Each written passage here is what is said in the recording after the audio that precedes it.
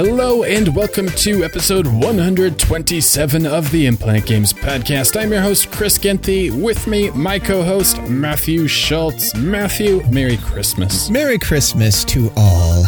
A special Merry Christmas episode of the Implant Games podcast because Monday is Christmas this year and that's just how it fell. All right, so we're recording this a day early, so it's technically not Christmas, but I am going to release this on the 25th. That's, a little surprise for everybody, hopefully. 8 o'clock in the morning after, I don't know, you're done doing your obligatory family things, or if you like your family activities, then hopefully after that. Yeah, hopefully you avoided any of the topics you shouldn't talk about this holiday season. And all right, after everybody's done arguing about politics during their holiday. Exactly. Did you ever have that, like, awkward Christmases where, like, your families would fight? Oh, yeah. I mean, it wasn't always Christmas. It would be a random gathering. Yeah, there's always that possibility, it's like Russian roulette. You just never know when that moment's going to happen. Exactly. I remember. Sorry. It's frustrating because family knows that people don't line up on XYZ, and so like, why even talk about it? But it always ends up happening. Someone has like too many drinks, and it all goes downhill. Yep, exactly. It's always alcohol. All right. So how have you been these past 2 weeks? Oh, it's just really busy. We've decided to start doubling our sourcing for the business. And so that's kind of changed some dynamics. So that's really, I've just been just getting a lot of stuff listed and then there's the holiday stuff and shopping and all that. But how about you? I have spent, actually, I can start at the top. So as we winded down the last episode, I was on the cusp of 10,000 YouTube subscribers. I think I was like 23 or 27 subs away. Do you remember this conversation right after we ended? Yeah. Yeah. And then, your video. And then the next morning I woke up and it was like a perfect even 10,000 subscribers. That's awesome. And then you've got crazy views happening on your Sonic series. Yep. When I make Sonic videos, YouTube recommends those and suggests those to thousands and thousands of people, which is that nice. Are you seeing like cross-pollination from other YouTubers? You see that's where you're getting the views from, like recommended videos from somebody else kind of thing? I haven't drilled into it specifically. I don't know. Sometimes I'll notice I got a whole bunch of, recommendations from the Completionist episode or a Ant Dude video or even older stuff like I forget his name. Guru Larry. Just a bunch of random things. What I really pay attention to is where the videos or where the views as a whole come from, whether it's a browsed video or a recommended video. And what a browsed video basically means is that I was probably in somebody's subscription feed, and that's how they found the video, which would mean all my subscribers. And then a suggested or a recommended video is when somebody's watching something else, and then the app, when a video is done, will have like 3 videos for you to choose from. Or if you're on like a PC, you see that bar on the right-hand side suggesting content for you. So like right now, over the past 28 days, like 80% of my views have been from recommended or suggested videos, which is how I know the algorithm is suggesting my content to people. And, I'm sort of, doing what the algorithm wishes. Yeah, it seems like that's a smart way to go too. Like, what are the chances that someone's going to search and find your exact video? I mean, this is like the SEO thing, right? You want to be found. There's that like findability, and you want to be findable. And people searching, they're going to look at the like top 10 results, and that's it. If you're not there, that's not how you're going to get found. So you've got to find that other angle, and that seems to be the best way to do it, is to get in those suggested videos. Which is tough because, I mean, that's when retention really comes in handy, and that is people watching your video for a long period of time. Now, if you make 30-minute long videos, it's pretty easy to get a long retention time versus an 8-minute video. So that works in my favor as well. And then obviously, I feel like I make some of the best content, I make the best content that I possibly can, but I think it matches up okay, to the rest of YouTube as well. So obviously, if it was a garbage video, they would all have a 2-minute retention and would never get found. So that kind of goes into like right now 10,000 subs. I'm pretty happy about that. That was a goal. Me and my friend Michael of Retropolis Zone at the beginning of the year, we both made it our goal to hit 10,000 subs this year. And if he would have made another video, he would have got there. And I surprised myself by getting there because I didn't think I was going to, but I did it. Nice. Is it more of it's a sprint, or it's a marathon, not a sprint kind of thing? I gave myself 5 years to make this work, and I have gone through periods where it's like, this is never going to amount to anything. And then I've had highs where I'm like, okay, I'm going to do it. This is all going to work out. So, it's always been for me a long-term goal, just because like even 3 years ago, I wasn't very good at it. And then I suspect 3 years from now, if I look at the content from 2017, I'll think it's not very good. So it's kind of everything. You just have to grow and get better and not get content, get complacent. If you get complacent, then you turn into Mark Bussler. Yep. Always be hungry, I think is, gotta want it. Yeah. So next year I would like to hit 20,000. I suspect if I keep plugging away at the Sonic Marathon, I will be able to achieve that goal and maybe even more. Or maybe I will have miscalculated something and have some of those dark days where nothing seems to be working. We shall see.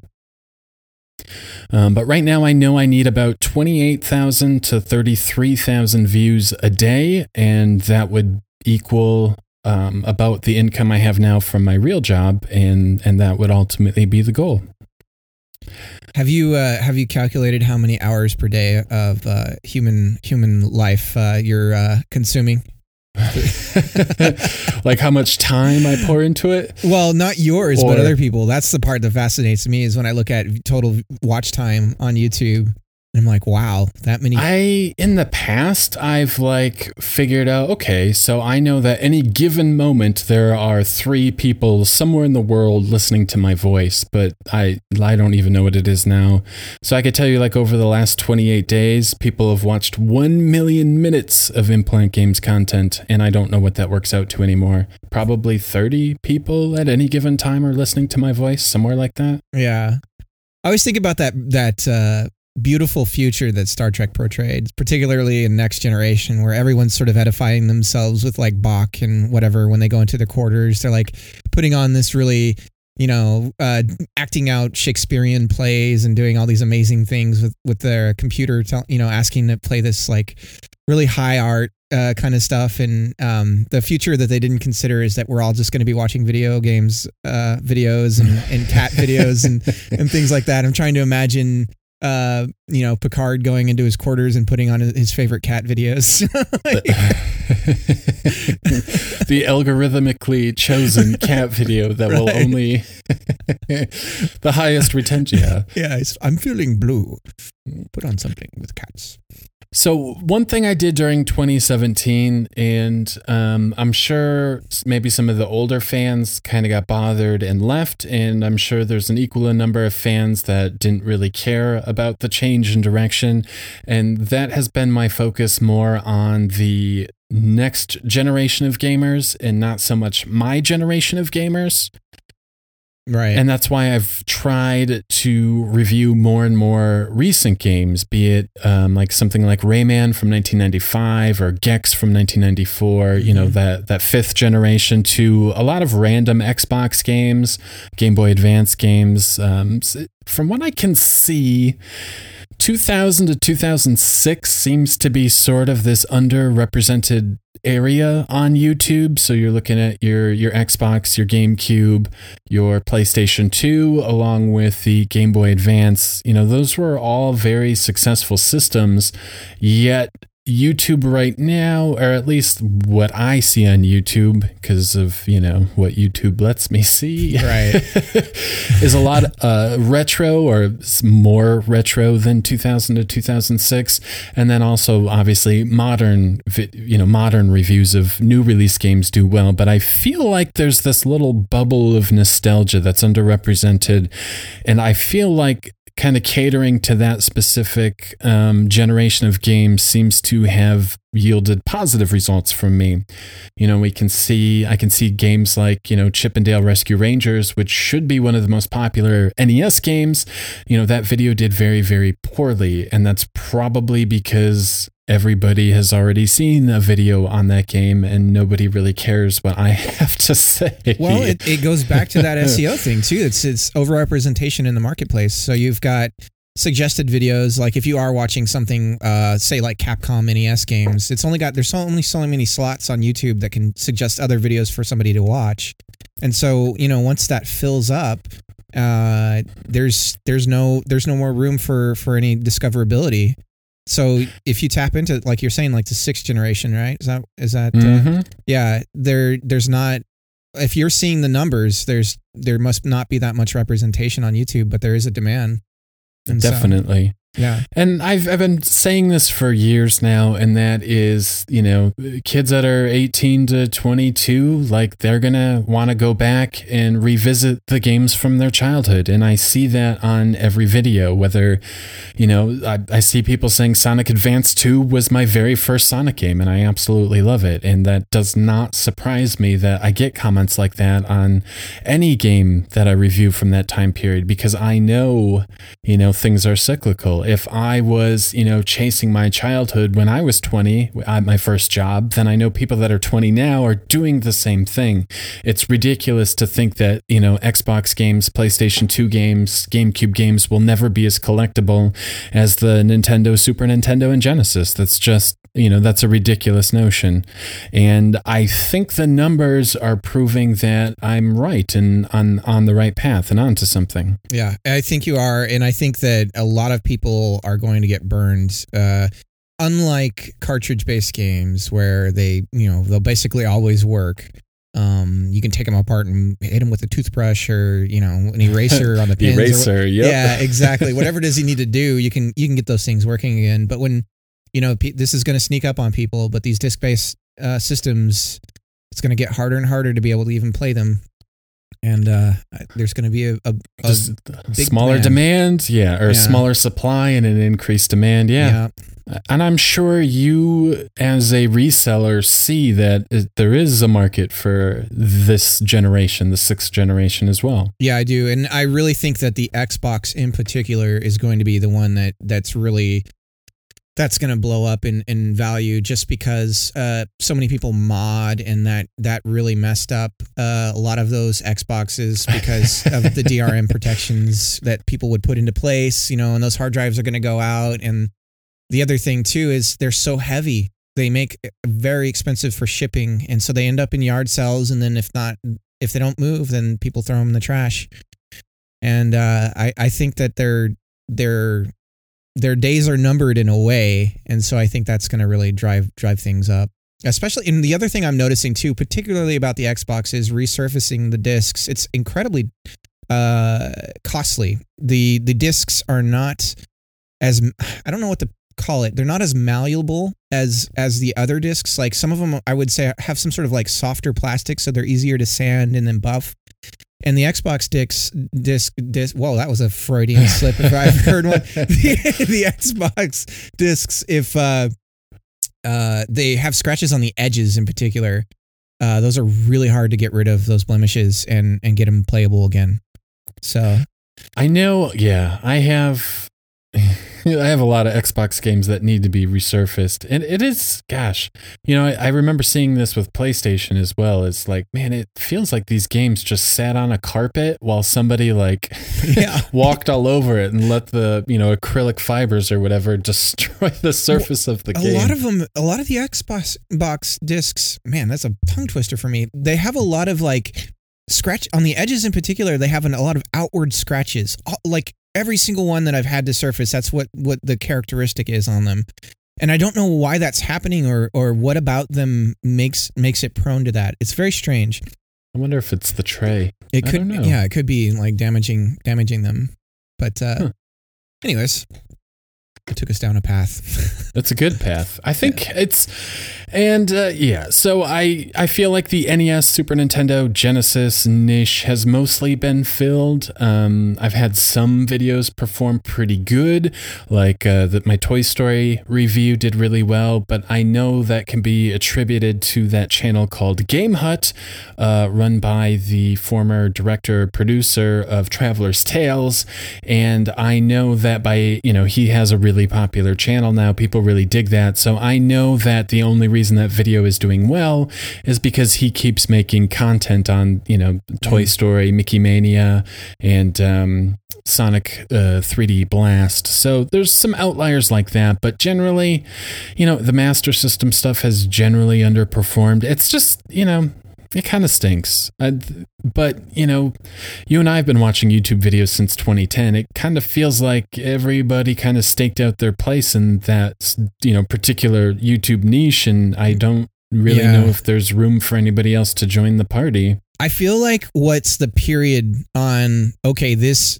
particular generation or genre of game for whatever it is, if there starts to be top 10 videos, that's your okay, it's peaked. Because there's nothing left, I can't cover individual games, so now I'm going to the top whatever lists, and I feel like that might be kind of an indicative of a particular subset of gaming videos kind of reaching their peak, and I think we're seeing a lot of that with those cartridge-based games in particular.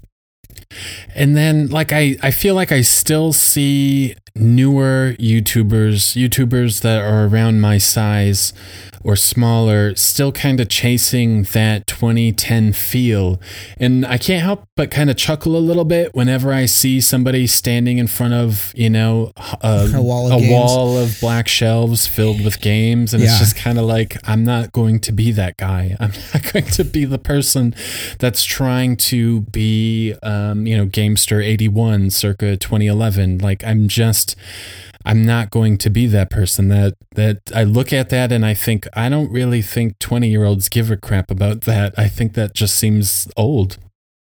Yeah, I think you're right. I think that there is something about the younger, I don't want to use the word millennial, but I think we're millennials. So. Yeah, technically, by definition, I'm right at the beginning. But yes, there is something about collecting that doesn't appeal to an audience of people, let's say 20. Something about that is archaic. Holding on to consumer products, even, I would say, might be something that isn't as prevalent with a younger as we generation. say, the collecting market of the Xbox will blow up. Yeah, exactly. We're also saying I don't care about collecting. I do think that that's the type of person who's going to go back and actually find find those old games is different than the type of person who might just want to watch those kinds of videos. Because then I think those numbers are sometimes those are different people, because I love watching some of those. I'll watch a whole game room console tour. Well, yeah, I'll watch a whole console set of videos for a particular console that I've never had and I've never played any games for. It's just something that's like, oh man, I wonder what this is like. But I do think that as far as I'm referring specifically to look at this, it's almost like a badge of like qualification almost of like, I'm a hardcore gamer because look at my wall of games kind of thing. That I think that's exactly right. You can look at certain people, you've seen YouTube videos where somebody owns thousands of games, yet they know the history of the games, they know when they were released, who made them, the different variants, but as far as actually playing the game, the knowledge is pretty rudimentary at best.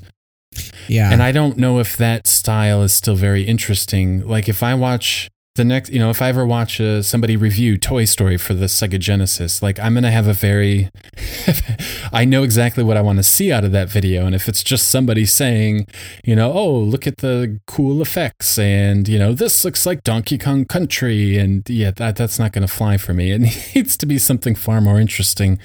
I don't know if people that are 20 really give a crap about all that. I think that people want to know if a Sega Genesis game is actually worth playing today. Is it still worth it? Is it worth playing today? Is it still good? What have you? Well, that more analytical approach is more interesting than the collector's approach. Yeah, and I want to say it was Pete Dorr. I was watching a video of his a while back with, I think it was Bubsy, and he was making the observation that it seems like people make a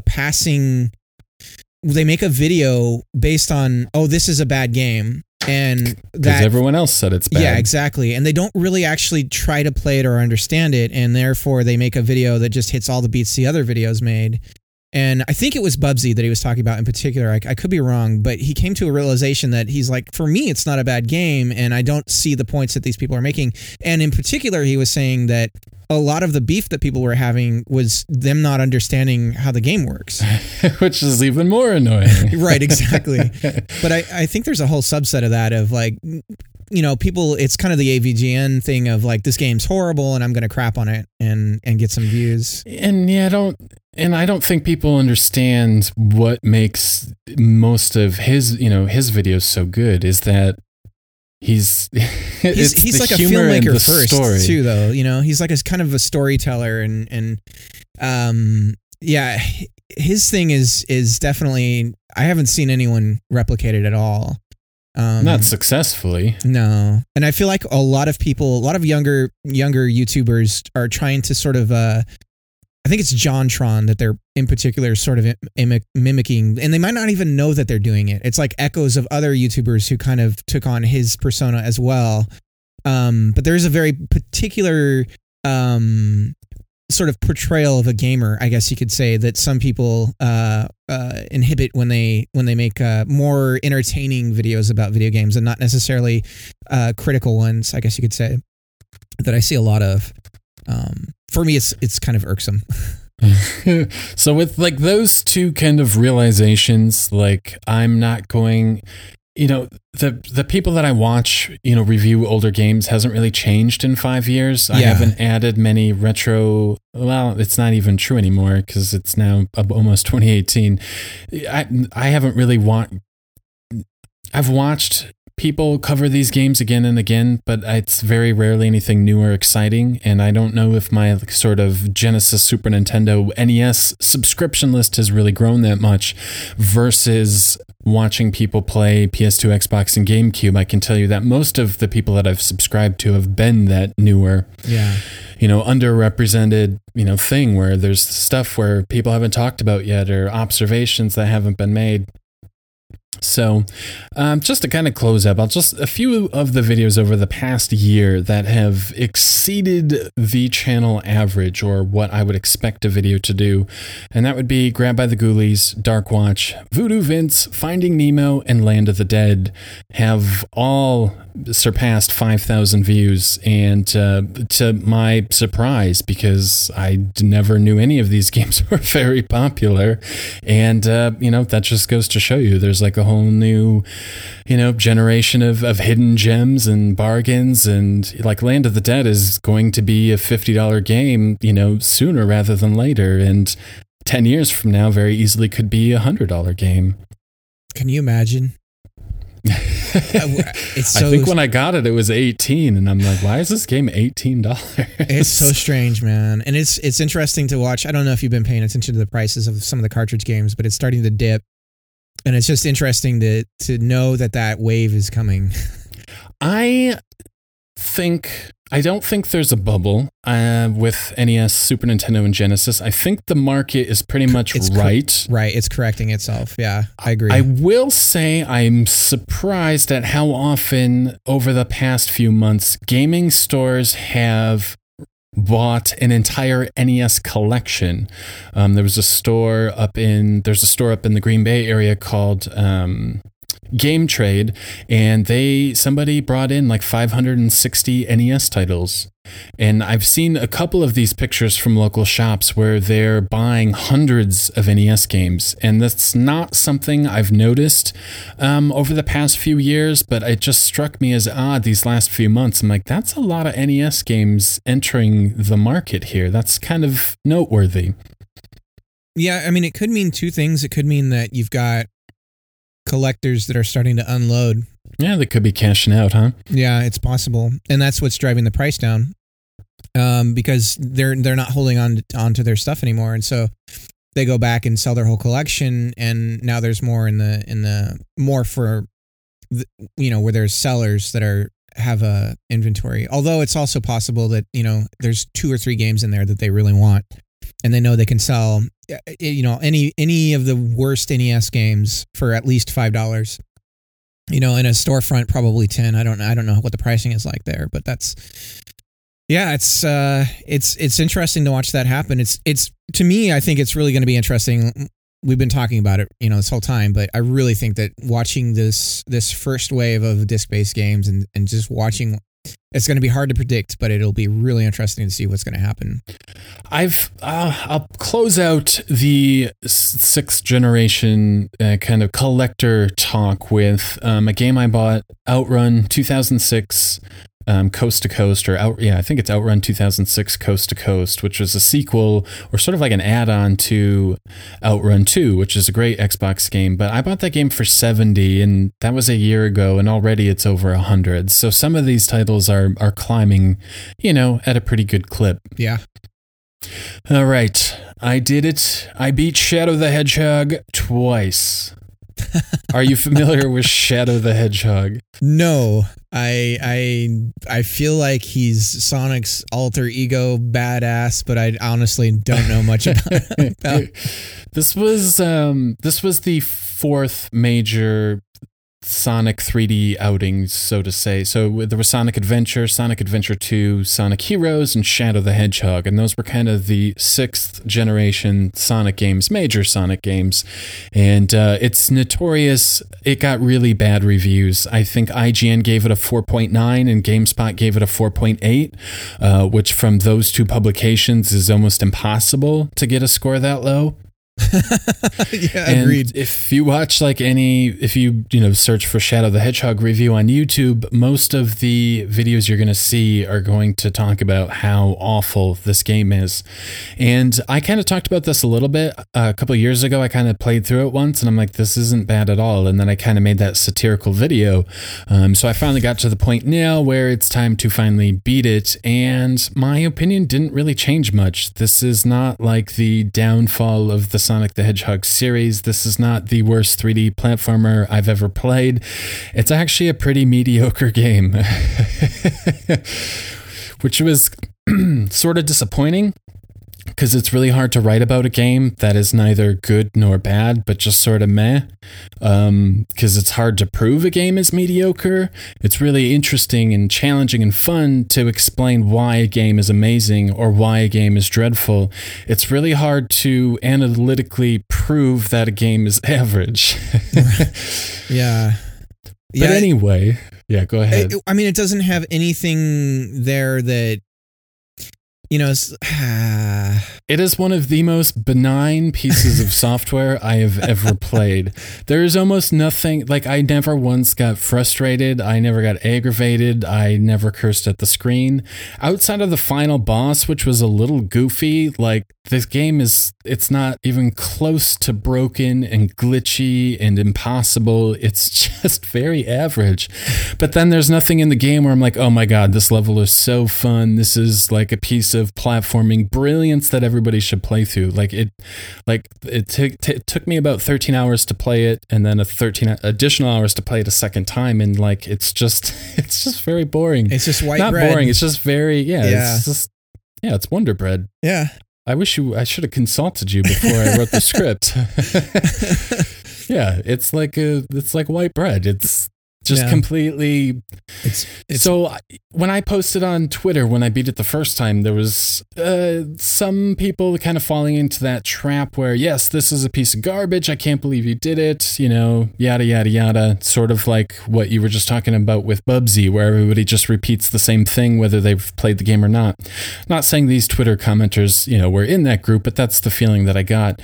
And then there was another set of Twitter replies saying, yeah, this game isn't as bad as they say, and I suspect those people beat the game, and they're right. It's not this horrible atrocity. But I did finish the script, and actually before this, I finished the audio editing as well. So 38 minutes of audio edited, and I'll start working on the video tomorrow. Well, I mean, the thing that you've got to look forward to is, editing a video. Editing a 38-minute video it's freaking hard. We're looking at about 20 hours of editing. So I have the week off, and I will spend it working on the channel. Well, and I think that because of the sort of this being the game that it is, that you're going to hopefully see some views for it, and not feel like you wasted. I'm confident it will do well. I wish I had it out on Friday just to clean up the holiday advertising on YouTube, but I couldn't get it done that fast, and I'm kind of the mindset now that the quality of the video, it trumps every other factor ever. So it's going to be delayed a week, and that's just the way it is. Yeah, it's ready when it's ready. It'll be done when it's right. All right, I could go on for another hour just talking about nothing. So let's jump over to your first what's new item. So this I feel kind of silly with what I'm about to say.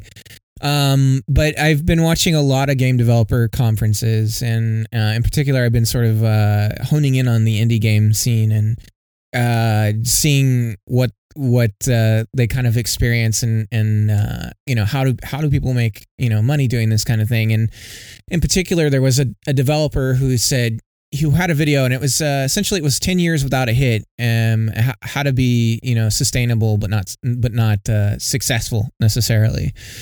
And he talked about the story of my life.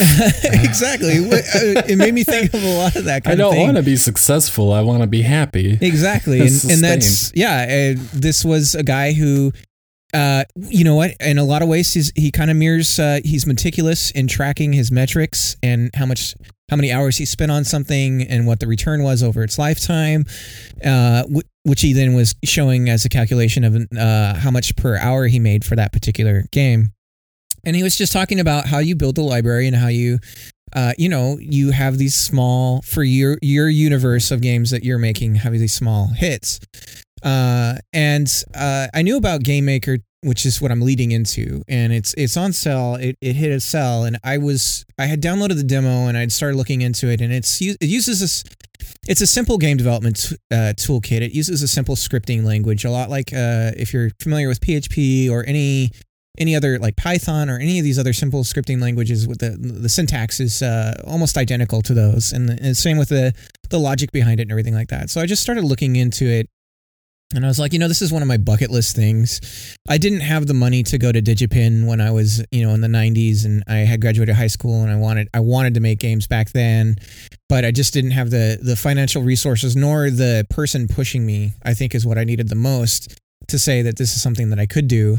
And so I just want to do it. I just want to start like turning out little trinkety things, little games here and there, and then maybe work on a bigger one down the line. But what I'm imagining doing is just taking this. I purchased Game Maker 2. It's a game making toolkit, and just making some I'm going to hit up the classic arcade games. So I'm going to do like an Asteroids, a Breakout, like these kind of really simplistic in scope games that I know are going to offer me challenges to figure out, certain elements and get better with it. And then I was talking to my wife about it, and it's something that we're just going to kind of dive into a little bit and see what can happen. I don't have any, huge expectations, but it is something that I've wanted to do, and I just want to see, if I can make something that people like eventually, down the line. But for now, I'm just going to make little trinkety kind of game. I find stuff like that, and I do a lot of the bead sprites as well for the Patreon, and just doing sort of productive things to keep my mind busy instead of just wasting away on, watching Pawn Star marathons or, getting lost on YouTube. I find stuff like that, even if nothing ever comes of it, just like a much more productive use of like my brain power. Yeah. And, that's what our business was at first. It was like this kind of side hobby, and it started to grow and turn into something where it's like, I think this is something we can live off of. And so I'll put this onto the hobby list, and I know that, I know there's other programming languages. I'm familiar with C. I learned Objective-C. I've released iPad apps. I've done those things. So I know that this is not a high, it's not a low level programming language. I understand it's high level. It's really, simplistic and whatnot, but it's more to just get the concepts down and get the process down and understand what makes a game good. And a lot of that comes down to math and interactions and things like that. And I'd rather nail those down first, than go through the kind of the hurdles of learning a bigger system like Unity and the ins and outs of debugging memory issues and C and stuff like that, and just be able to turn something out quick.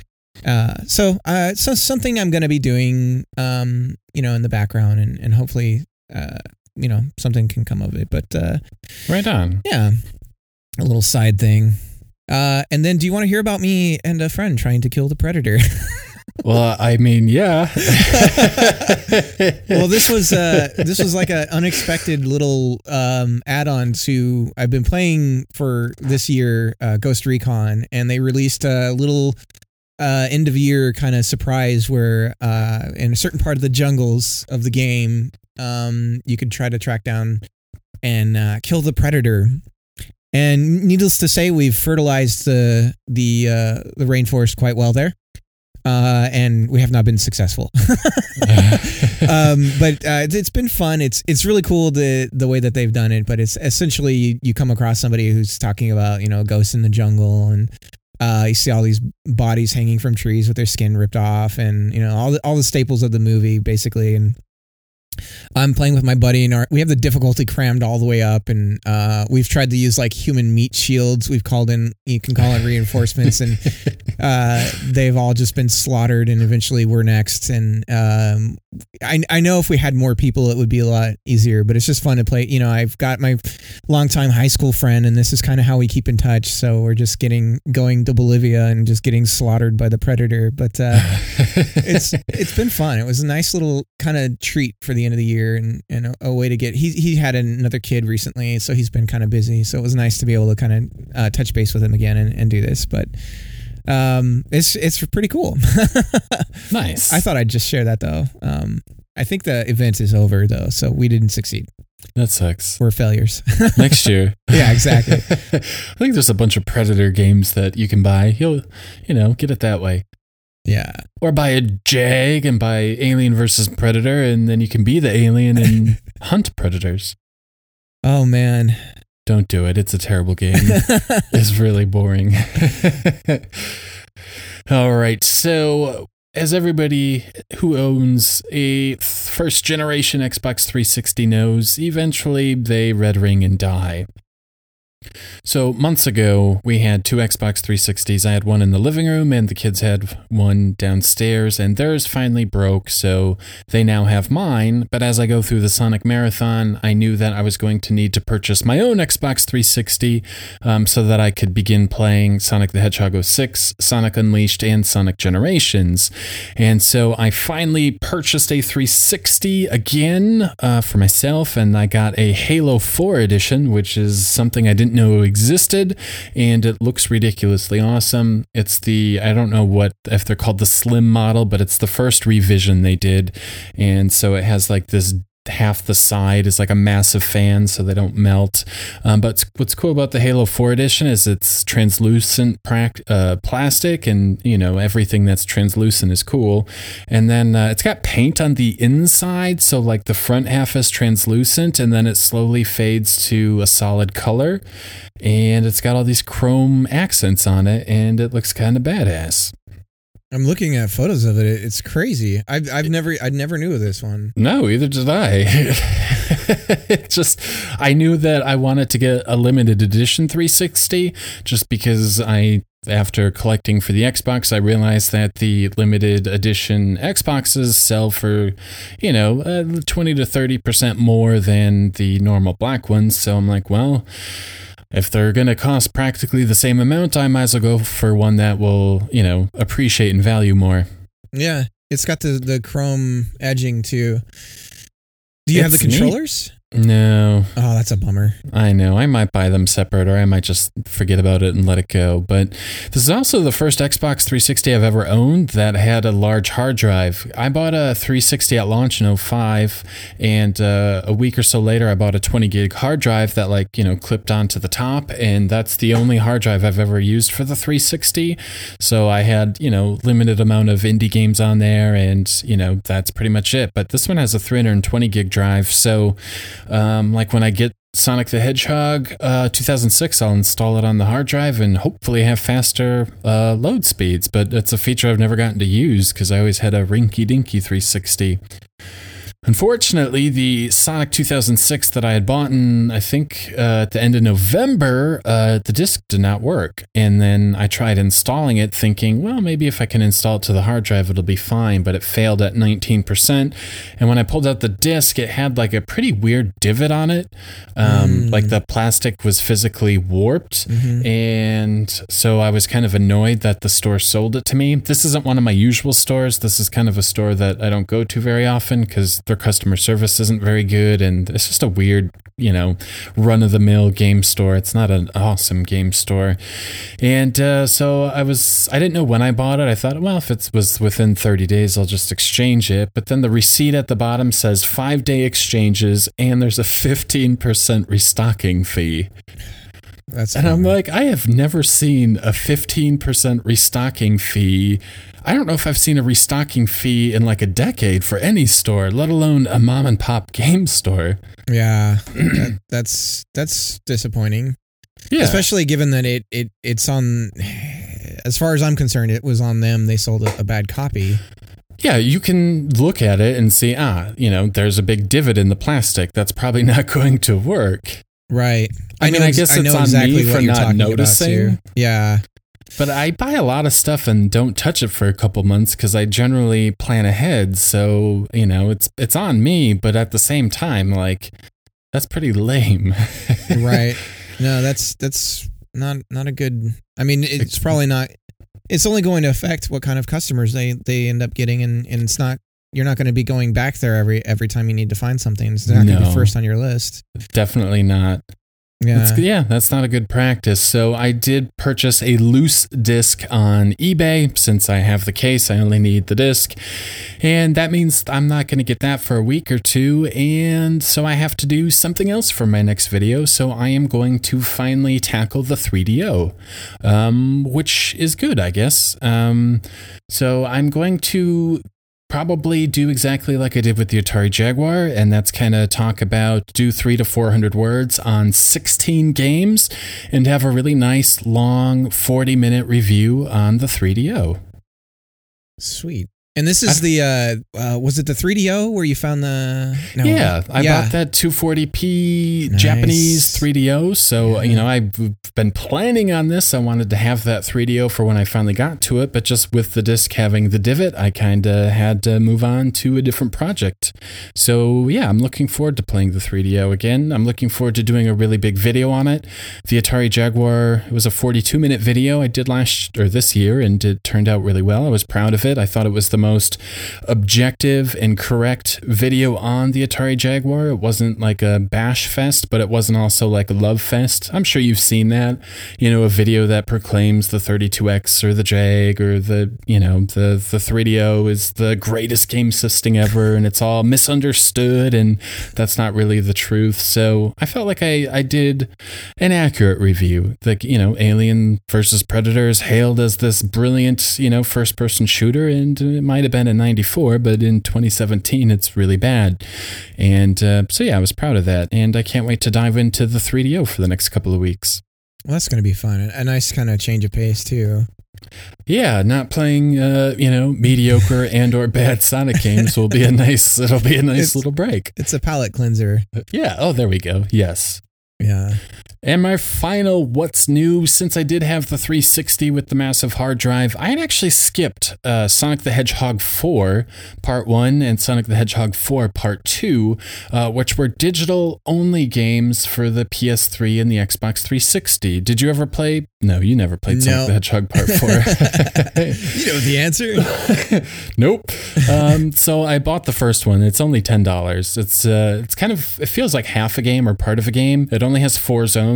So imagine like Sonic the Hedgehog, you played it, it had 6 zones, each zone had 3 acts. Mm-hmm. This is 4 zones and each zone has 3 acts, so 12 levels, 4 bosses plus a final boss. And I don't think it sold very well. I don't think the reviews were that great. It doesn't really feel like, Sonic the Hedgehog 1, 2, 3, and it's called Sonic the Hedgehog 4, so it's kind of weird. It should have been like Sonic Mania, but it wasn't. That was obviously not going to come for another 7 years, but it is made by a company called Dimps, who made the Sonic Advance series and the Sonic Rush series for the DS, and I'm fairly certain Sonic the Hedgehog 4 uses the Rush engine from the DS games, so it feels very much like Sonic Rush Adventure, and Sonic Colors on the DS, which are all very similar, except for it's missing the boost. But it is kind of a nice looking game with 1080p 2D visuals, but the controls are a little not as precise as what you've played in Sonic 1, and the music is pretty generic, and it's kind of just an average game, and I was a little disappointed. I knew it was going to be average, but it was even more average than I thought. Yeah. Well, I mean, it's this that's the pot of Sonic games you're gonna get. It seems like every Sonic game is just going to be disappointing and break my heart. Welcome to the Sonic series. I do need that 3DO palette cleanser. Well, I mean, it's there's something to them though, and I think kind of reminds me of the Pac-Man platforming games, the 3D ones, where it's like they're not the best games, but they're good. It's funny you say that. What are they? Is it Pac-Man World? Yeah, the Pac-Man World series. Because I started playing Pac-Man World 2 on the Xbox, and it's not bad, but it's not great. It's kind of, at least what I played, probably 2 hours. It was pretty like, this is pretty average. Yeah, I mean, if you're young and that's your kind of your first experience with a 3D platformer, you're not going to think it's bad. And I think the first one was on the PlayStation, but I suspect they're much like Sonic in, the year 2002. There were a lot of parents that grew up with Sonic and Pac-Man and then bought their kids the latest Sonic and Pac-Man game, and now those kids have nostalgia for those titles, just like I did for, the titles that I played. Yeah.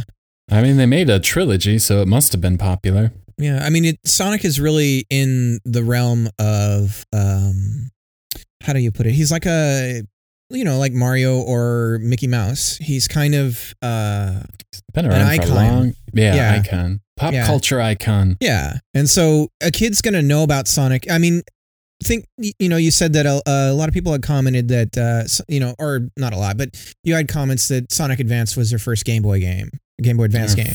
And it's like first Sonic game or first any game. Yeah. Right. First any game. And it's like, how much of a force is Sonic that, the first Nintendo portable console you buy, the first game you're going to get for it is a Sonic game. Sonic instead of Mario. And it's the first game you're ever going to get. So I think that says a lot about his power. The character itself is it does have some sort of appeal. It's like it's deep within our collective pop culture psyche exists. Sonic. He'll have his ups and downs. Yeah. And most will be average. No doubt he's going to be in Ready Player One, right? That's I don't know if I saw him in the trailers or not, but he'll be there. We'll see.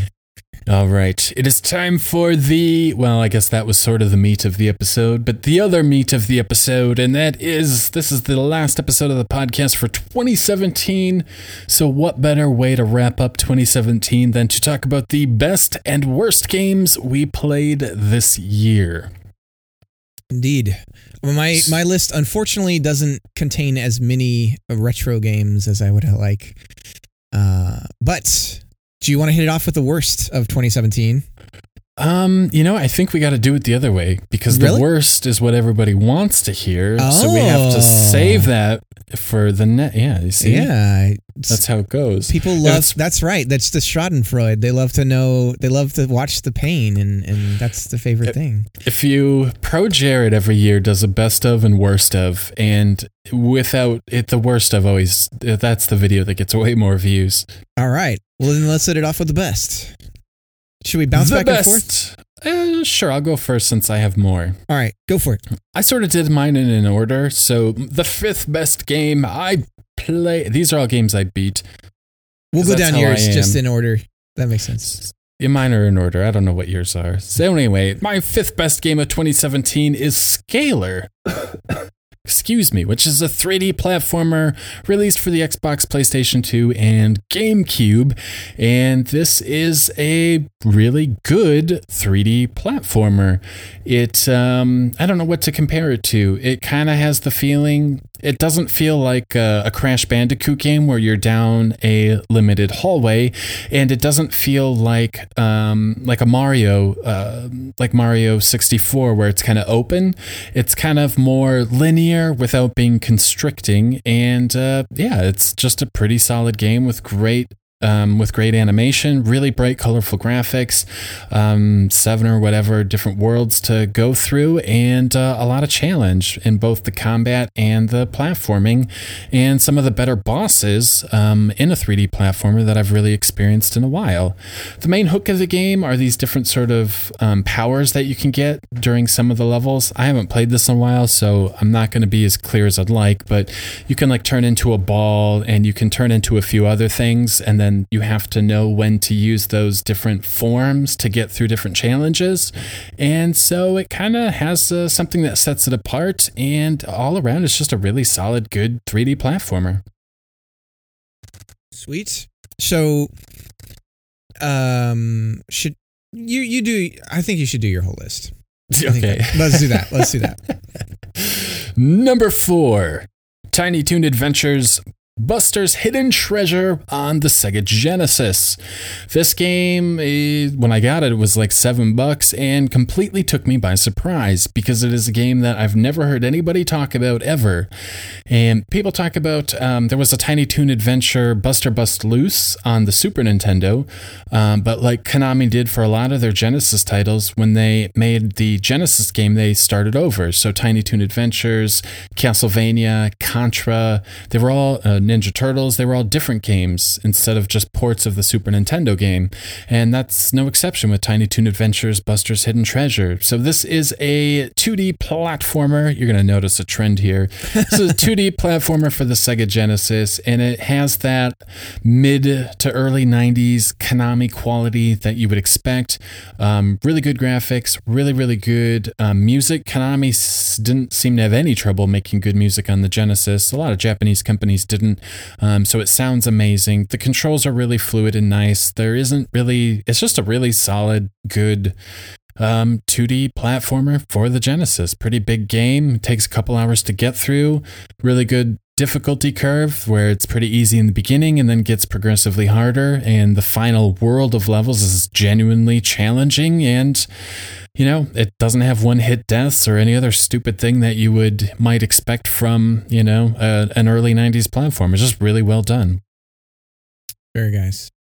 Number 3 is Virtua Racing for the Sega Genesis. I I still own my childhood copy of Virtual Racing, so I probably got it in 1996 or maybe 1997.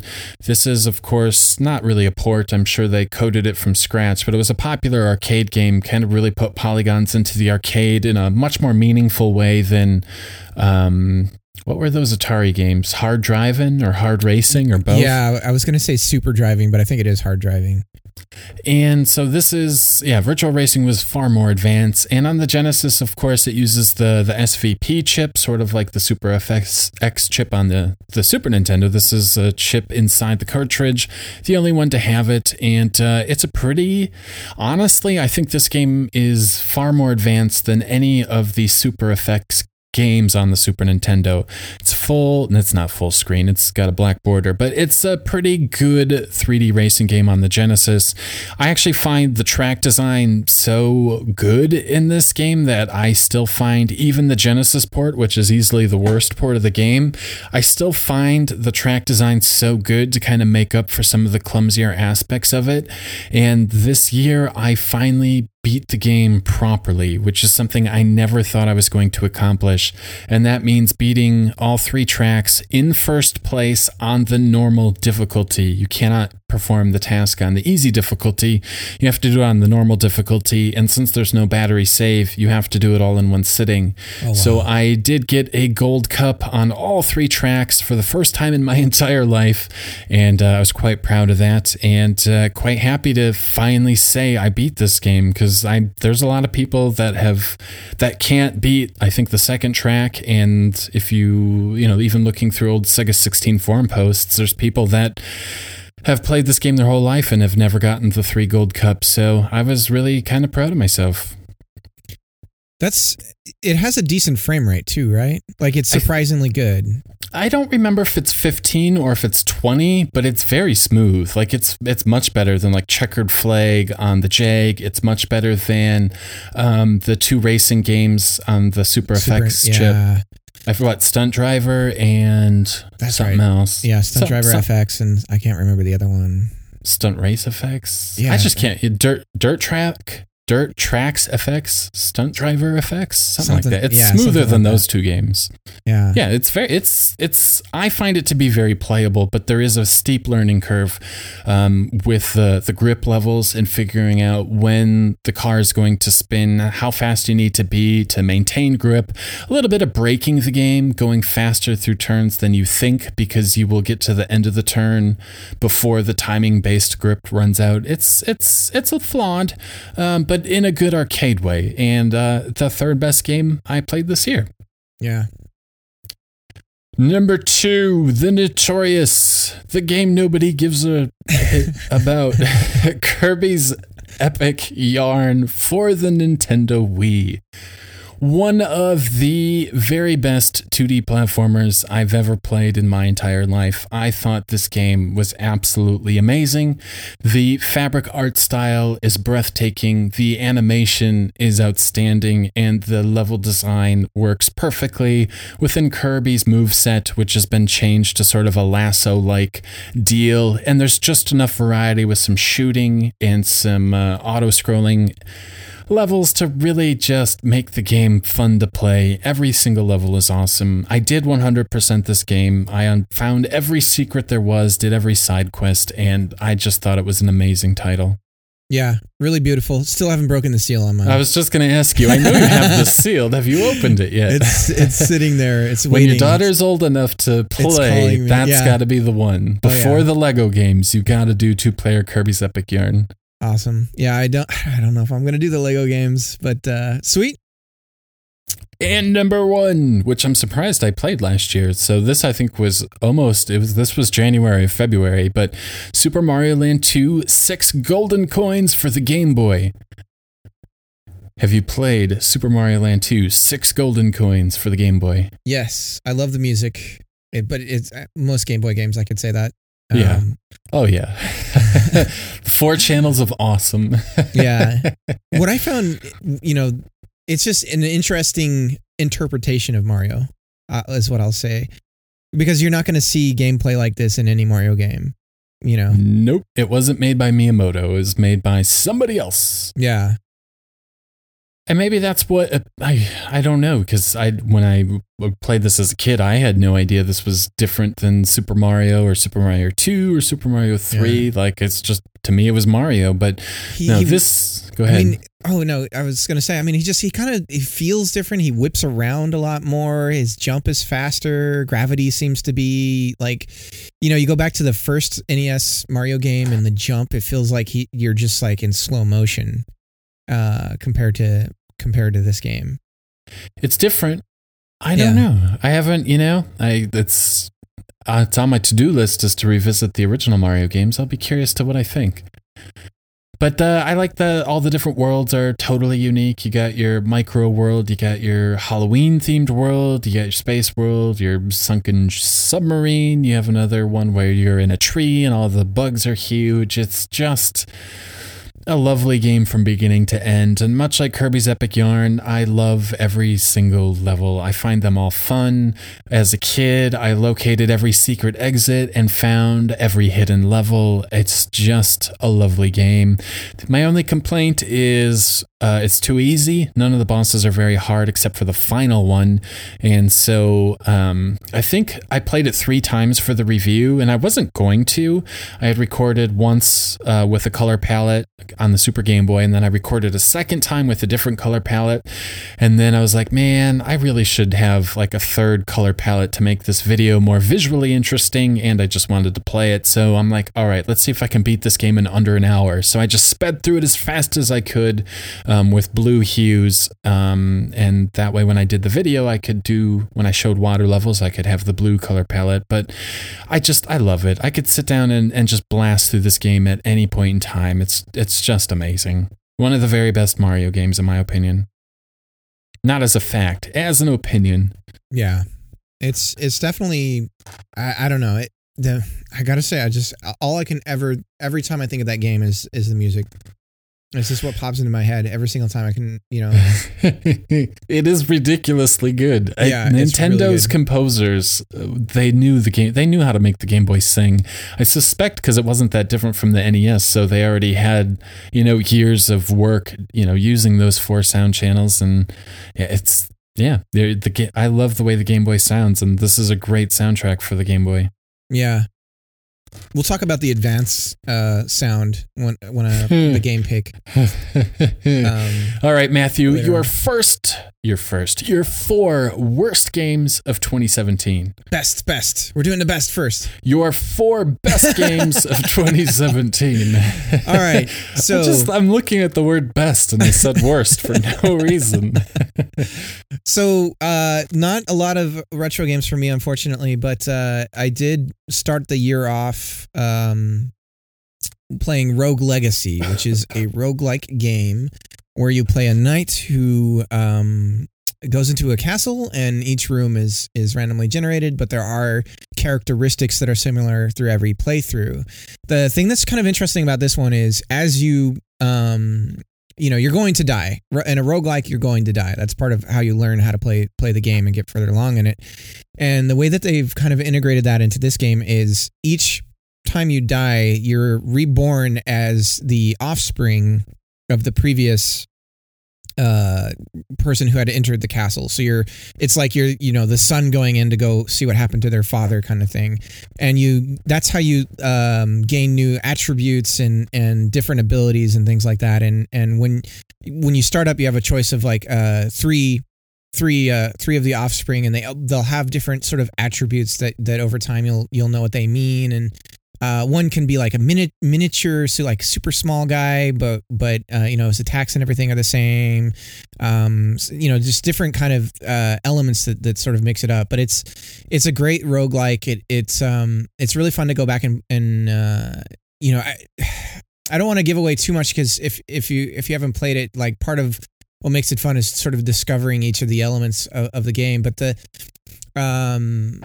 it controls really well. It's kind of Castlevania in some of its attack moves, but it's very fast, which I wouldn't necessarily associate with Castlevania. So it has kind of the character sort of whips around a lot more, and you have a much stronger sense of speed and control over the the player character that you're controlling. And I still haven't beaten the game because you keep going along in it and you realize that there's more to it as you progress. And so every time you think that you're finally, at the end, it sort of unveils a whole new aspect to the game. But you start to learn, the different parts and behaviors of the castle and going further down into it, that's sort of the harder area of the castle. And if you start to head more towards the west, you're going to see certain types of things. And, but it's just a really blast to play. And the music's really good, even though it's, kind of repetitive. So that's my first one. Let me ask you, and I was going to ask you when you brought this up in a previous episode, you've mentioned the genre as being a rogue or a roguelike. What does that mean? So that means, at least whenever I hear that, to me, what it means, and I'm pretty sure this is where it goes back to. I think there was a game called Rogue, if I'm not mistaken. Very, very. It was character based, where the enemies and everything were actually letters on the screen, like an old Apple II game. But what it means is it's going to be. It kind of automatically means it's going to be a difficult game. That the way that you're going to learn how to get better at it is by dying and learning from your mistakes, and sort of going back and trying again and learning what the limits are and where enemies' weaknesses is, or maybe a trick to avoid them, or a way to engage. But there's also the aspect of the next time you play it, the game re-rolls, and the rooms are different, enemy placements are different, where treasures are different spots. So every time you go back to the game, if you imagine it as sort of a Metroidvania, it'd be like every time you started up Super Metroid, the next time you come back to it, everything's in a different spot. Okay. And so that's really the sort of the characteristics of a roguelike. It's usually challenging. You learn through trial and error and death. So you've got kind of that Mega Man hard sort of feel to it, I guess you could say, or any of the 8-bit hard, if you want to call it that. And then it's just a lot of trial and error, and the game sort of unveils the depth. There's usually a layer. The good ones, there's a lot of depth to it, where you're learning just the way that the world is and the way that the enemies are, and that's how you get better at the game and learn whether or not to even, you go into a room. Sometimes you'll go into a room and you're like, nope, I'm not ready. And you'll leave and you'll go and get more experience somewhere else or better weapon. And then, okay, now I can go back to that room and take it. So that kind of thing. I think, one of the biggest games that falls under that umbrella is Spelunky, I think is the big one that everyone really likes. This is just so far off my radar. Yeah. I have no idea. So yeah, I think there is an NES game that falls under it too. The name escapes me right now. But so number 2 on my list is Double Dragon, which I talked about last episode, and I've really started to appreciate now that I know I can best it anytime I want to. Now Matthew will start doing speedrun videos. Exactly. I'm going to start drinking Jolt Cola and just speedrun Double Dragon every night. But not really need to dive into that one too much, but I do appreciate that game. I really think it has a lot of depth that I never noticed until now. And then up next is Gran Turismo Sport, another game I've actually talked about here. That game is just, as far as taking the idea of the sim racer and trying to translate that into online play with competitive sport aspect to it. And I think it's pulling that off very well. And then my last pick for best that I've played this year is Overcooked, which I actually got in 2016, but it was on Christmas and I never got a chance to play it until 2017. And this is a single player or multiplayer cooking game with like an overhead view, where if you kind of imagine maybe like a Diner Dash, a little bit like that, but you actually have full control over your character. And so it's a game of multitasking, and if you're playing with another player, like I played the whole game with my wife, and it's sort of like collaborating together as a player and coming up with the best Is it like a real-time strategy? Yeah. So if you imagine a kitchen and you've got to start chopping onions because you're making a soup and it needs 3 ingredients like onion and tomato and celery. And so you got to grab those things out of the kitchen, take it someplace, chop it up, then put that together on a plate, then throw that in the stew. Then when the stew's ready, you got to grab the stew, take it off, because if you don't, it'll set on fire, and then the kitchen will start on fire, and you have to go find the fire hydrant, put the fire out, throw the soup out, start over. So it becomes this and then you'll get different orders. That's where the Diner Dash element comes, because you're running a restaurant, the orders come down, and you have to make different meals. And so there's that sort of traditional almost like mobile game where you're starting a task and it starts counting down and you know that it's going to finish in a certain time kind of thing. But then on top of that, the stage is your enemy. And like one of my favorite ones is it's a food truck, but it got cut in half. And so the parts of the food truck separate. And so you know that if you don't jump across to the other side, that food cart's going to it's going to start to go away. Food truck, I should say.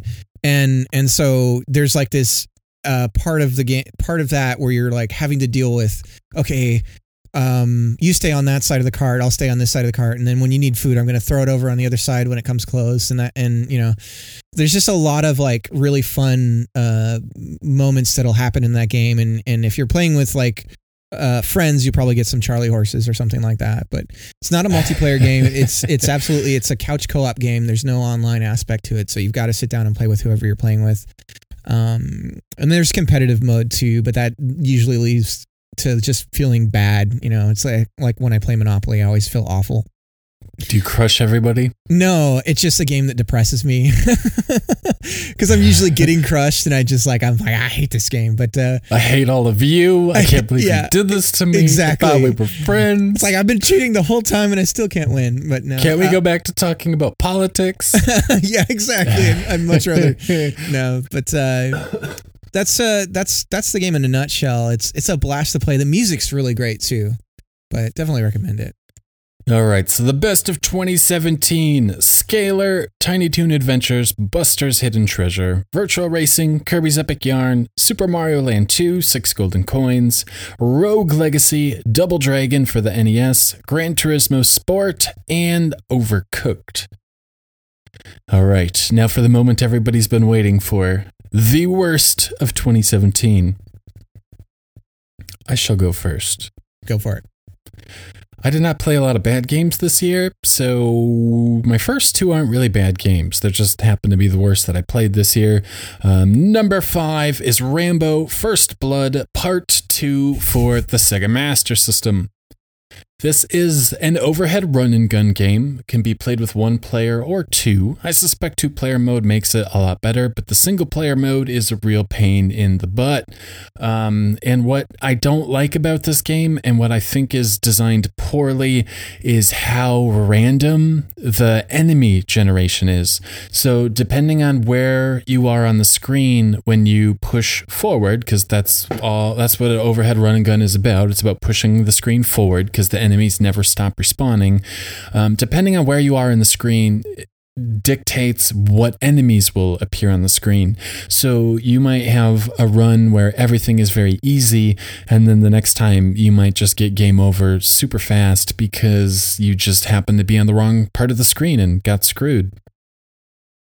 So that random element of the enemy generation being significantly different. Like, you're going to have flame-throwing guys that trap you in the corner of the screen, or you're going to have a guy, that just wanders in circles. Like, there's a pretty big discrepancy, and it kind of made the game really grueling to play, and I'm shocked that I beat the game because I almost gave up and just did something else. This, part of a run and gun is that you sort of know what's going to happen next. You can kind of start to memorize things. At least that's the way that I recall a lot of them. If you play Gunstar Heroes, if you play the Contra games, memorization is an element for sure. I'm less familiar with the overhead run and gun variety, but it would be my expectation that if I keep playing the game over and over and over, that I'm going to get better because I'm more familiar with all of the enemy patterns, and that just doesn't happen here because it's random. Yeah. So for I think it was a 1985 release, probably 86 in America. It was called Other Things in Other Territories. They sort of just slapped the Rambo license on for the American release, but it wasn't on the NES. So as an exclusive Master System game, it's all right. It's got really good music for the system, especially for 85. The graphics are nice, but man, it's freaking hard. And yeah, it's hard for the wrong reasons. Like I remember doing the boss fight dozens of times. I just couldn't get the pattern. It just didn't make sense to me. It was so freaking hard.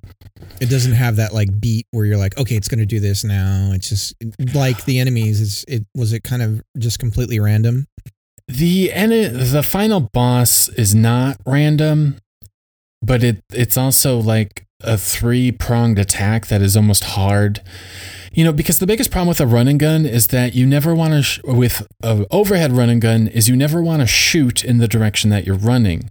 Like if I'm moving left, I'm probably running away from everybody and want to shoot right. Right. And that's the problem with a lot of these overhead run and guns is that you can never really run and shoot in an optimum way. And that's what makes the final boss so hard is you have to run towards something that's firing at you to hit it. And that is really freaking hard. So it's 360, kind of like Super Smash TV. Or Smash. Because Smash, well, maybe not on the NES. The NES, I think you could play with 2 controllers. So you could move your guy with the left D-pad, and then you could shoot with the right D-pad, so you could move left and shoot right. Right. And it was amazing. But this game, you cannot do that. Right. So you're trapped, stuck with whatever direction you're going. That's the direction you're going to fire in. Yeah. You can't even, there's no like you hold a button to trick it. I believe if you hold down, you will shoot up. But that's it. Like, there's no way to move left and shoot right. That sucks. It sucks. It's not a terrible game. If you have a Master System, this is a pretty cheap game, and it's worth to pick up because it's an exclusive Master System game. But it's just incredibly hard and frustrating.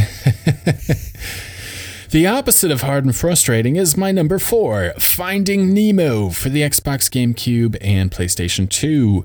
I believe this was made by Traveler's Tales. I know we hit upon the Traveler's Tales game a couple months ago, but this is a pretty mediocre to below average platformer. Obviously, it's Finding Nemo, so that means every level is a water stage, which is kind of a drag because I don't really like water stages in most platformers, but I mean, you can attack and stuff, so I guess it's got that going for it. But it very much feels like a dumbed down game. Like, I grew up with Disney games that were hard and challenging for people of all ages, and Finding Nemo has almost nothing hard in it at all. Some of the puzzles in the game are kind of ludicrous. Like, there's literally sliding puzzles in the game, like those cheap plastic Chinese toys you would get, that have like either a 3x3 or a 4x4 grid, and you sort of have to slide one piece at a time to make a picture. Yeah, like that's some of the puzzles in this game. It's literally a sliding puzzle. So there are a couple levels that are fun where there is some logic and cleverness in getting through the level, but they're few and far between, and so the whole game feels pretty meh as a result. Yeah, just kind of a shovelware. Yeah, and for a Traveler's Tales game, I definitely expect more than shovelware, but I guess they phoned this one in.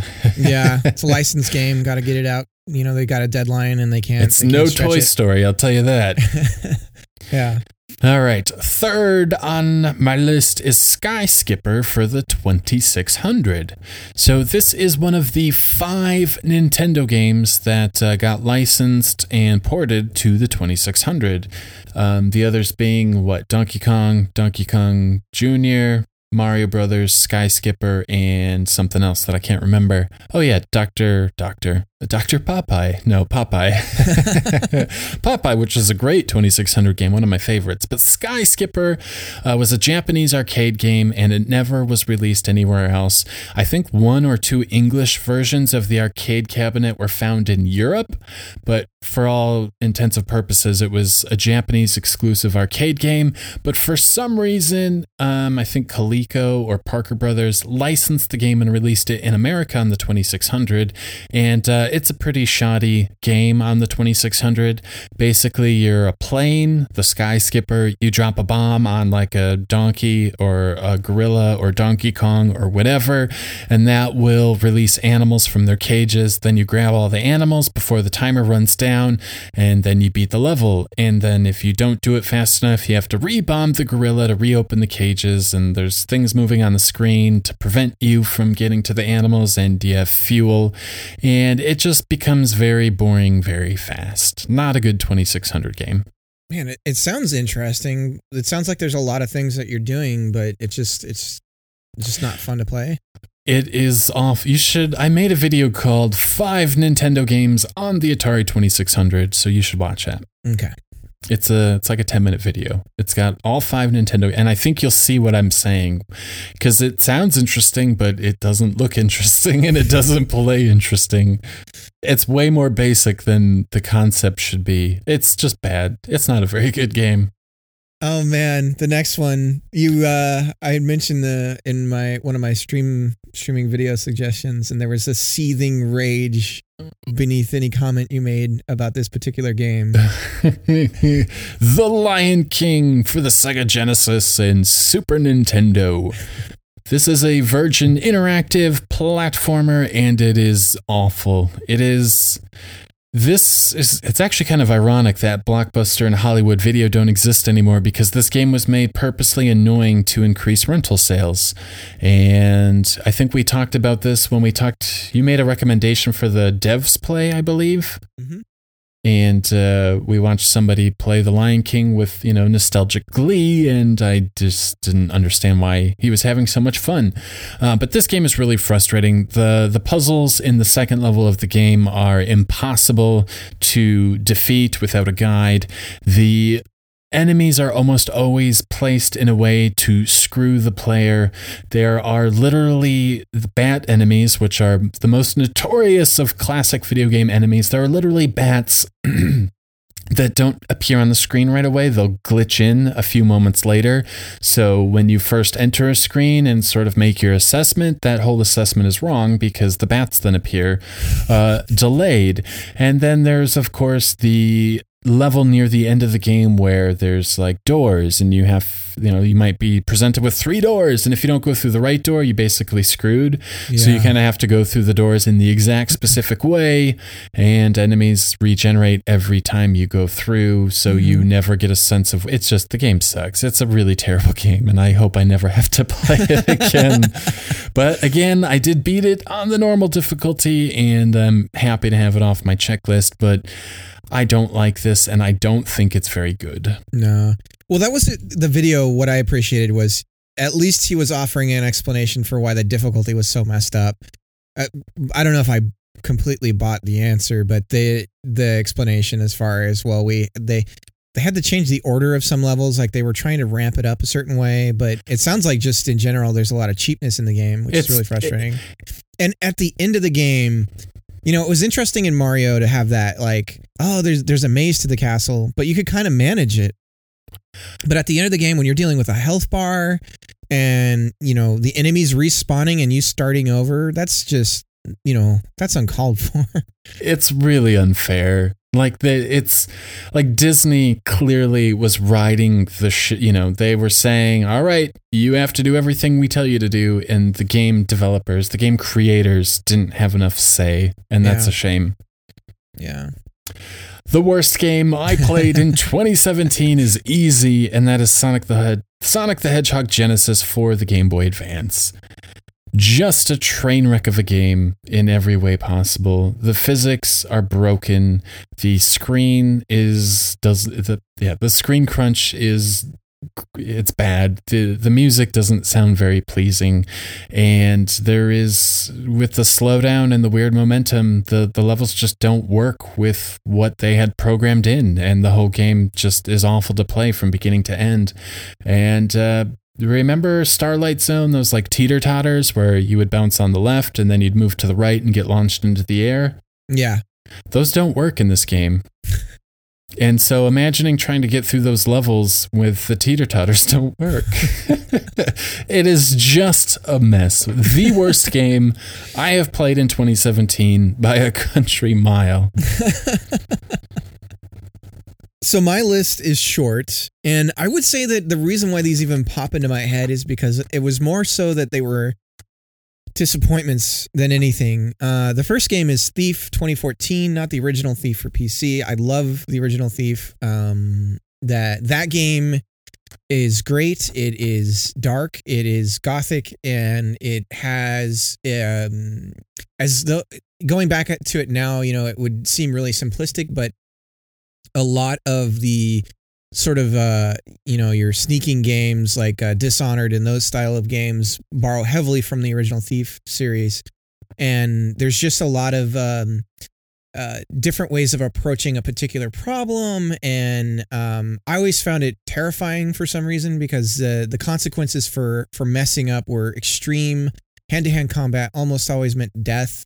So it really was in your interest to be sneaky and stay in the shadows and wait things out and come up with a plan. The 2014 Thief is awful, and it's something I can't place it. I can't place what's so wrong about it.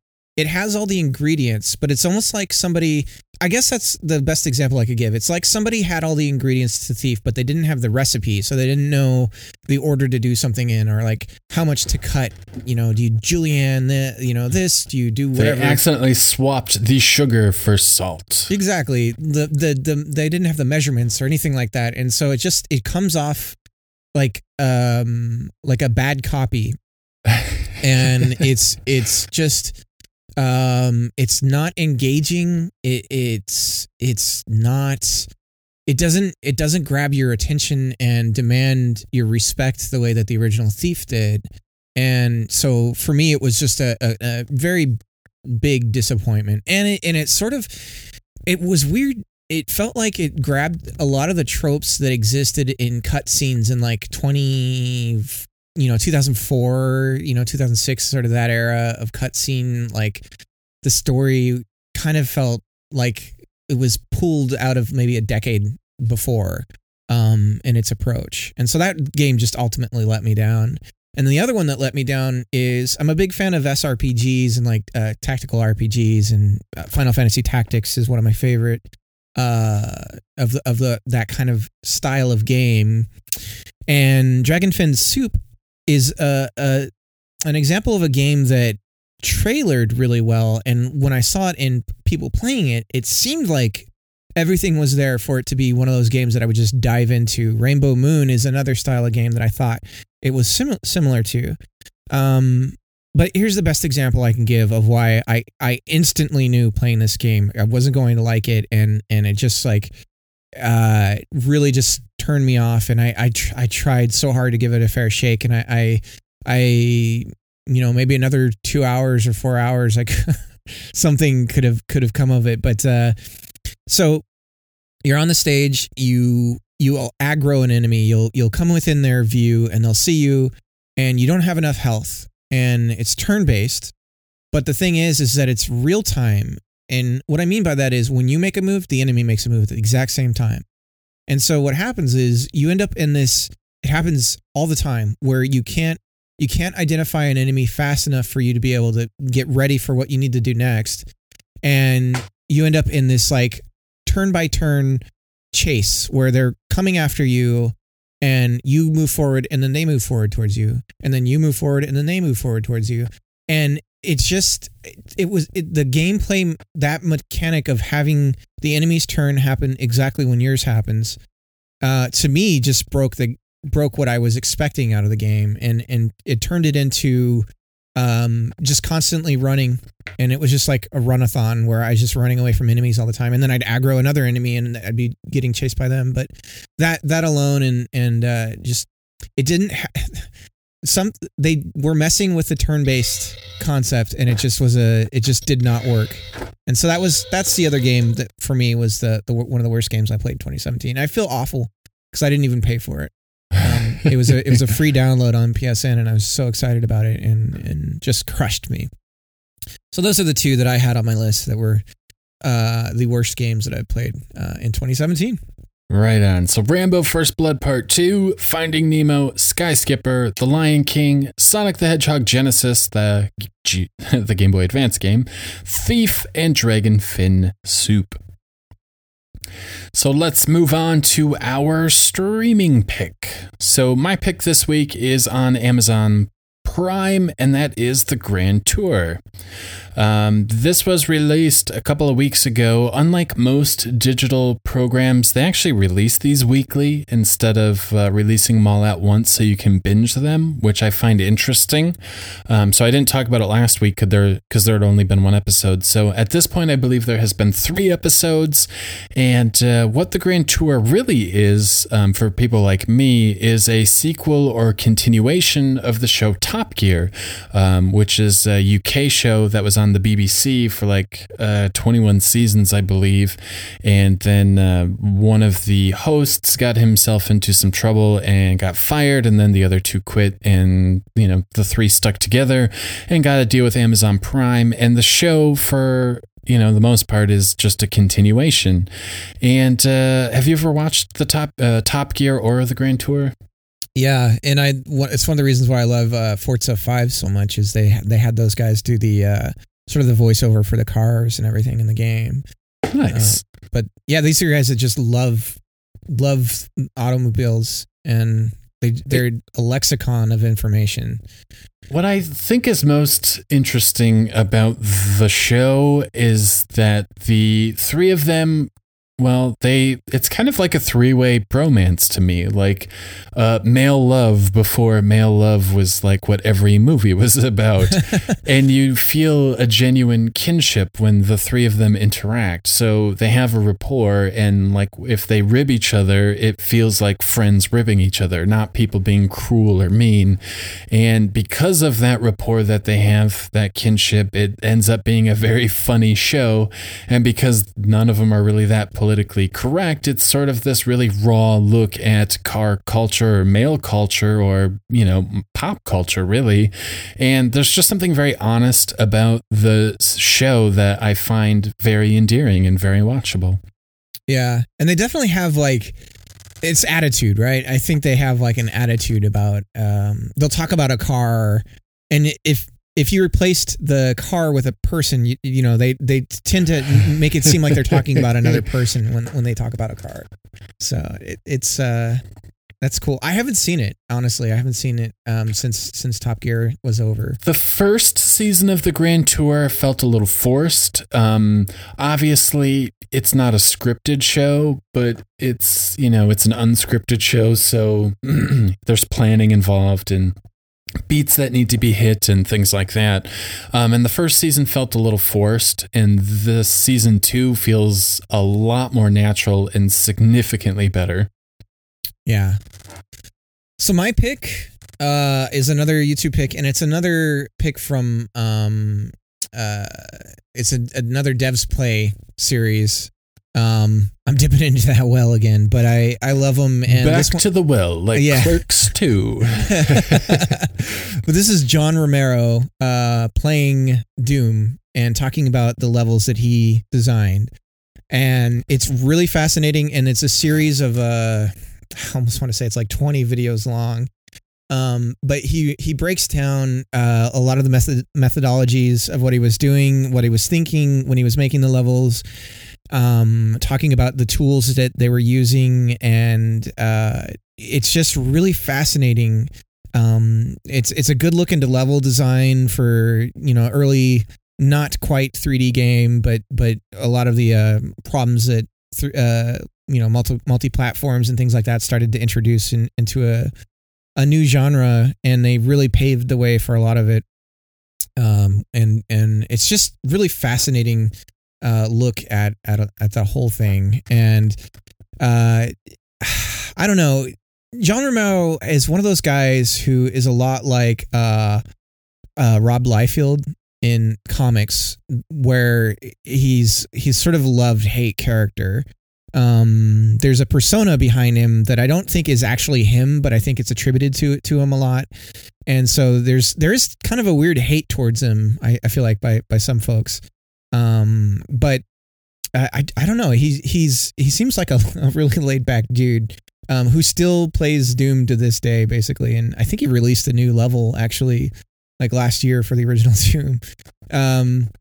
But I definitely recommend it if you're into that kind of stuff and want to see a look into the eye of the mind of somebody who made those classic levels in Doom. Yeah. All right. Collecting games. I feel like I've seen the first one of Devs Play Doom, maybe even 2 episodes. I can't remember anymore. Yeah, this starts at 2 because of the suggested link that I have, because the first episode is really just a fan talking about how much he loved it, the original Doom. So you can skip that part. But okay. I'll have the link in the show notes, of course. All right, collecting games can be expensive, but it doesn't have to be. So we are going to recommend 2 classic games that you should check out that are $10 or less and absolutely worth your time. So I will start with Alone in the Dark for the 3DO, which is about $9.99 loose, if you don't mind loose games. I actually have quite a few loose 3DO games. It's one of the few systems I'll actually buy loose games for. I don't know if other people do that. I certainly don't do it for the PlayStation or Dreamcast, but something about the 3DO, just having the disc, is good enough for me.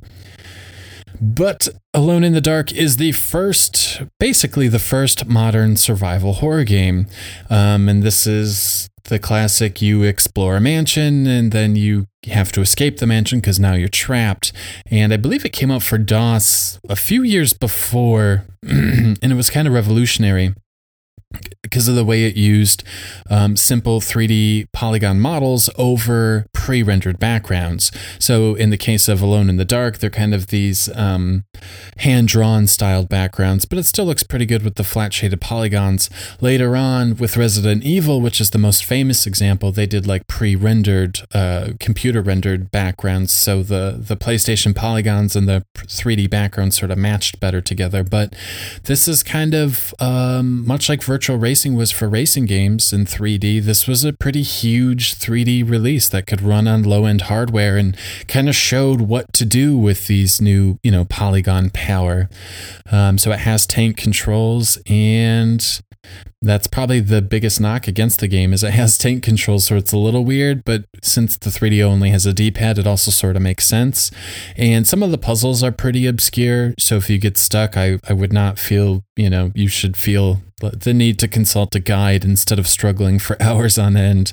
But as a whole, this 3DO version adds both a CD soundtrack, of course, as well as voice acting, stuff that couldn't be done on floppy disk or whatever they used when it came out for the PC. So the 3DO version is unique in that regard. I don't know if the voice acting or the music was ever ported to any other version.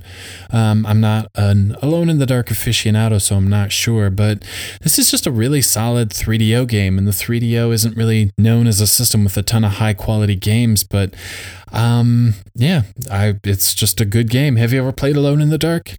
No, I'm familiar with it being sort of the precursor to, Resident Evil and those style of games, but it's been one that, I've mentioned Next Generation Magazine before, and it's one that they always talked about, and one that I do want to hit up at some point. I think it's probably on Good Old Games, if memory serves me correct. Yeah, GOG. Yep, GOG. Yeah, sweet. So, yeah, that's probably the best way to play it. I'll have to see if I know they're having like a holiday sale. See if I can find it's no 3DO, but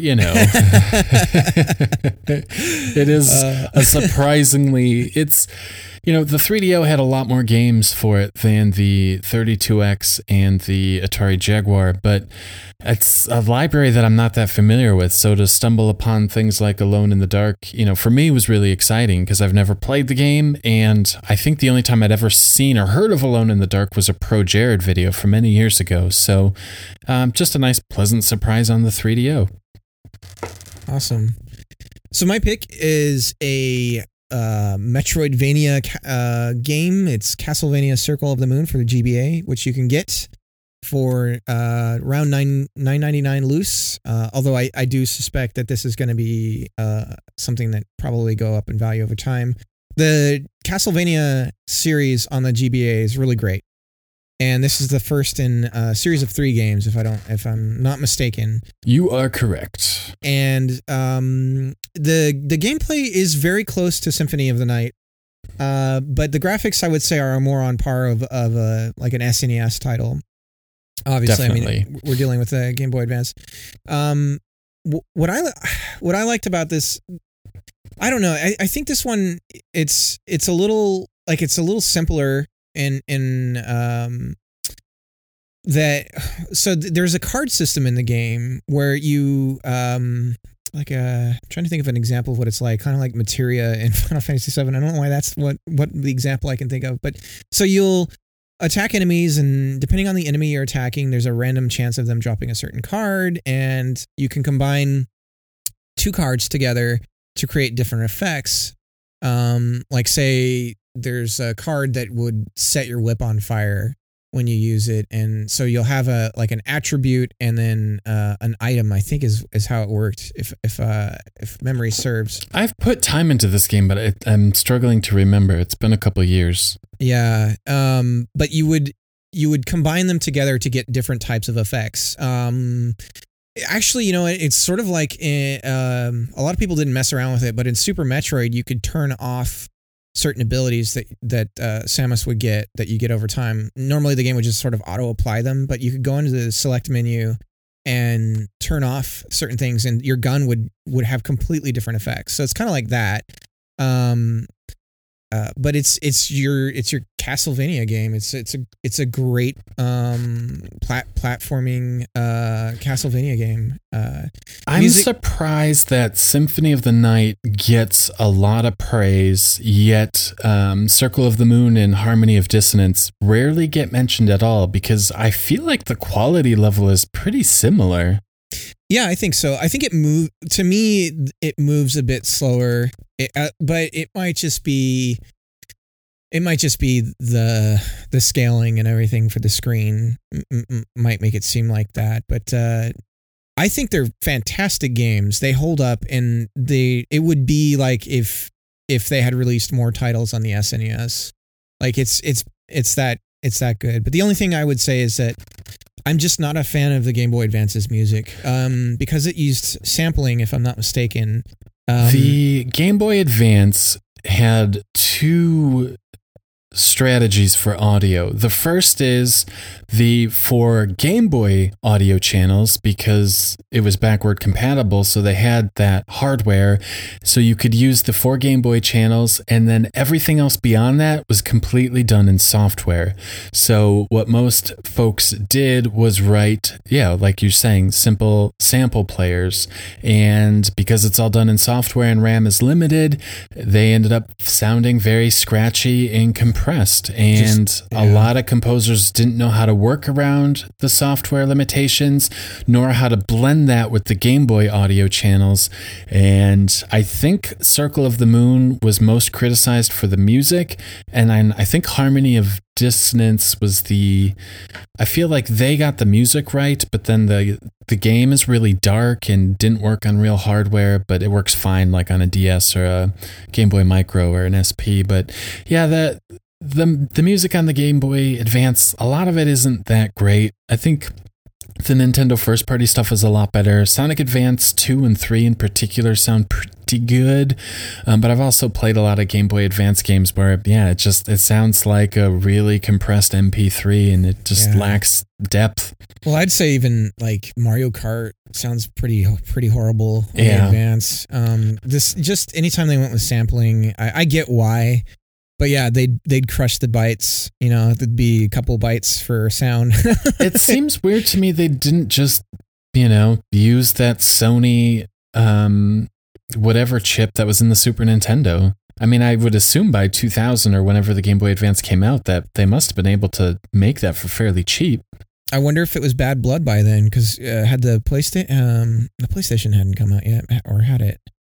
Yeah, that was 95. Oh, yeah. Or 94. Yeah, so maybe they just... There just had to have been something. Somebody must have had a better solution than saying, developers can just write their own software and use CPU cycles. Like, that's just silly. Hit up Yamaha or something like that.